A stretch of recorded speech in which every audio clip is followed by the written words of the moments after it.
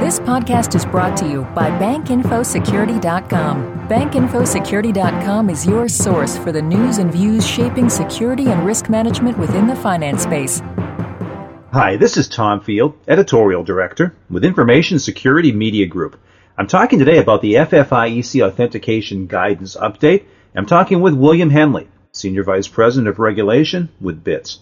William, it's a pleasure to talk with you today. Thanks, Tom. It's likewise. It's always good talking with you and at BankInfoSecurity.com.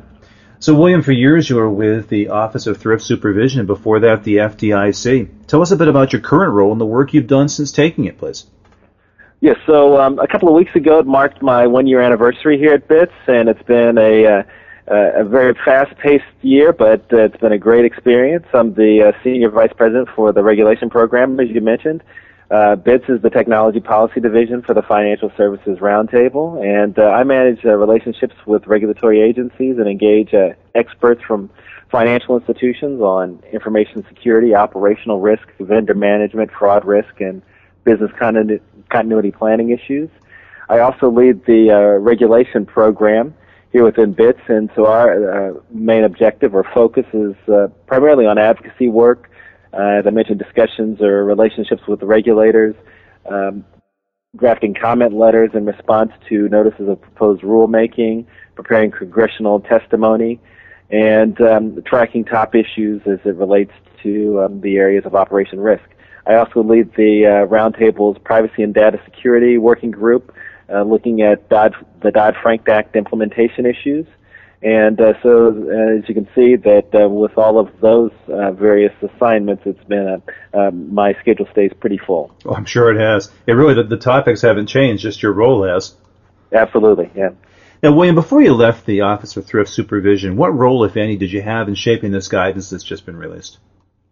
So the supplement to the 2005 guidance is the result of an interagency effort. So prior to my departure from the OTS, I served as the chair of the FFIEC's Information Technology Subcommittee of the Task Force on Supervision, and each of the agencies had representatives to the subcommittee, and members of the staffs of each of those representatives contributed to the supplement. And so I worked along with the working group, all of the members in researching and drafting the various sections of the supplement. So I did play a role, but prior to my departure. What's your first reaction to the supplement as you saw it when it was released a few weeks back? So I think the agencies did good work with the supplement. Since 2005, the threats and the internet landscape have changed significantly. For example, as you'll recall, the 2005 guidance clearly said that single-factor authentication was no longer acceptable for the authentication of high-risk transactions. And so at that time, one of the standards that the industry used were challenge questions as a second factor for authentication. Well, in the interim, that with social media, many of the questions that were standard for challenge questions are easily found on social media sites. So from that standpoint, there was a need to, that was one of the reasons why the guidance needed to be updated, and I think the guidance adequately addresses the areas that have evolved since 2005. So as you look at the guidance as it was released, William, what would you say works about it? There are a number of different elements to it. What works well? Yeah, so I think that all of the changes are good and are necessary, as I mentioned. Primarily, the reminder about the ongoing need for risk assessment. So that was something that was included in the 2005 guidance. The agencies, since the release, I think have been pretty clear and pretty open that in a number of institutions they found that they interpreted the instructions to mean that the risk assessments were just a one point in time exercise rather than an ongoing exercise to address the changes in the environment or the internet landscape and as products and services evolved. And so I think the supplement clearly clearly outlines what the agencies expect from institutions with respect to risk assessments by setting a minimum frequency that they be done at least annually and more frequently as new products or services are provided. As you know, there are a number of different elements here, from layered security to customer awareness. As you look through the guidance, what do you feel still needs more work? So the expectation that that the agencies have with respect to anomaly detection. So with strengthening authentication practices, one of the things that they point to is anomaly detection. And I think that they understand that this takes time, but I think they've underestimated the amount of time and work that goes into institutions setting up or developing a robust anomaly detection system, given that there's just a 180-day phase-in for compliance with the supplement. So this is an area where I think that the agencies can take another look and give some consideration to the industry with the tight time frame for them to try to comply with that portion of the supplement. Do you think that date might get pushed back at all? I know there's been some talk that maybe 180 days just isn't enough. Yeah, so I don't see that being pushed back. What I do think may happen in many cases is that the agencies will give the institutions credit for work that they've done for those that have taken the supplement seriously and can document that they have started to work on compliance immediately. So. What do you see as being the toughest task for banking institutions between now and 2012? So there's a new requirement or a new audience that the supplement addresses, and that's commercial customers. So you'll recall in 2005 that the authentication practices, or the strengthening of the authentication practices, applied strictly to consumer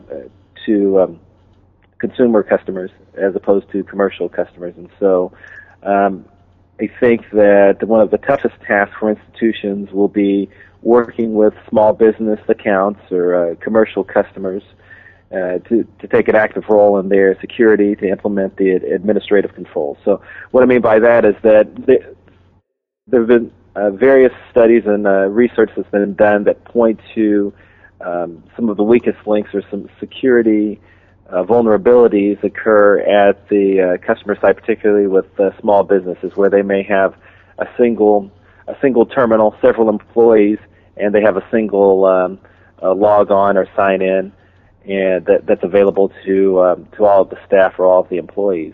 Well, now with the supplement, those types of practices will no longer be sufficient. So there's some work that has to be done to strengthen these administrative controls at the client side or at the customer side. So I think that has the potential to be a tough task for the institutions. What really has to happen with banking institutions between now and January of 2012? I know there's a presumption on the behalf of the agencies that much of this work should have been done already, and this should just be reinforcing good practices. But realistically, what needs to happen between now and the next examination? Yeah, so Tom, there's some thought that the supplement is just addressing the last mile, but sometimes that last mile can be the toughest. So I think the work that has to be done is, or the thing that institutions have to do, is to get started right now. So to start early and complete a risk assessment, and then develop an action plan and a timeline.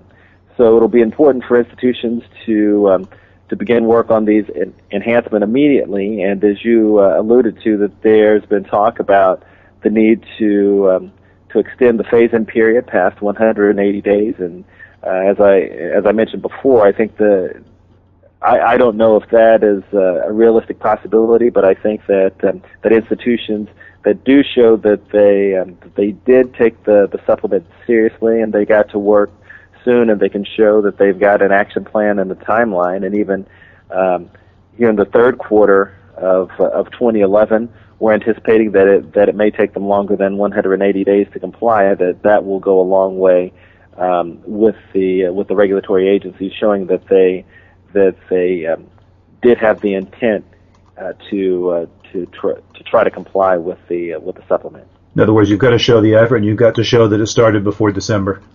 Absolutely, yeah. Yeah, there are a number of areas that have come up for discussion about perhaps requiring additional guidance. Mobile banking is one. When you look at this supplement, do you see banking and security areas that are going to require additional guidance soon down the road? Yes, so there are emerging technology issues, Tom, and we're aware that the regulatory agencies are considering or are researching these emerging technology areas in addition to mobile banking and mobile payments. Cloud computing would be another such a emerging area, and those areas are important to us and to our members and to the industry as a whole. As you're aware that BITS recently released our cloud computing paper and the malware study, and so these areas are areas that we've been giving attention to, and our members are working to have sound security practices. Last fall, we also had the mobile banking summit or mobile banking forum. So, as the agencies think that these emerging areas are important, likewise, the industry we take these areas very seriously as well. You've got a good sense of how things work with the agencies. What sort of a timeline will be looking at to see any additional guidance on some of these areas, such as cloud and mobile? Are we talking months or are we talking years? Yeah. So within our agency guidance, sometimes the difficult parts can be the coordination between the agencies. So the actual substance or content may be able to be completed within months, but for example, with the authentication supplement, there were many other areas that required the agency's overall attention, and so sometimes out of resource allocation and priorities, while the work may be completed, that the review at senior levels may not be able to be completed and as quickly as I think the overall agencies would like. So I think that the work could be completed within months, but the release date, that's somewhat of an unknown factor or wild card. So final question for you. If you could boil it down, how should banking institutions now approach conforming with the update in the 180 days they have before them? Yeah, so in a simple soundbite, start immediately, develop a plan, and document your progress. You make it sound so easy. Well, I think if they follow those steps, that will be considered favorably by the agency. Yeah. And William, what will BITS be doing to help financial institutions get their arms around the issues that they need to tackle? Yeah, so we've already had sponsored a call for our members and going over the changes that the supplement provides. We've produced a one-page summary that outlines where the areas of change that the supplement has introduced, and we'll be continuing to work with our members with areas such as anomaly detection, helping them to develop best practices in order to comply with the guidance as close to that 180-day phase-in period as possible. Very good. William, I appreciate your time and your insight today. Thank you so much. Oh, you're welcome, Tom. We've been talking about FFIEC Authentication Guidance Supplement. I've been talking with William Henley, Senior Vice President of Regulation with BITS. For Information Security Media Group, I'm Tom Field. Thank you very much. This podcast has been brought to you by BankInfoSecurity.com. For more interviews, breaking news, research, and educational webinars, please visit www.bankinfosecurity.com.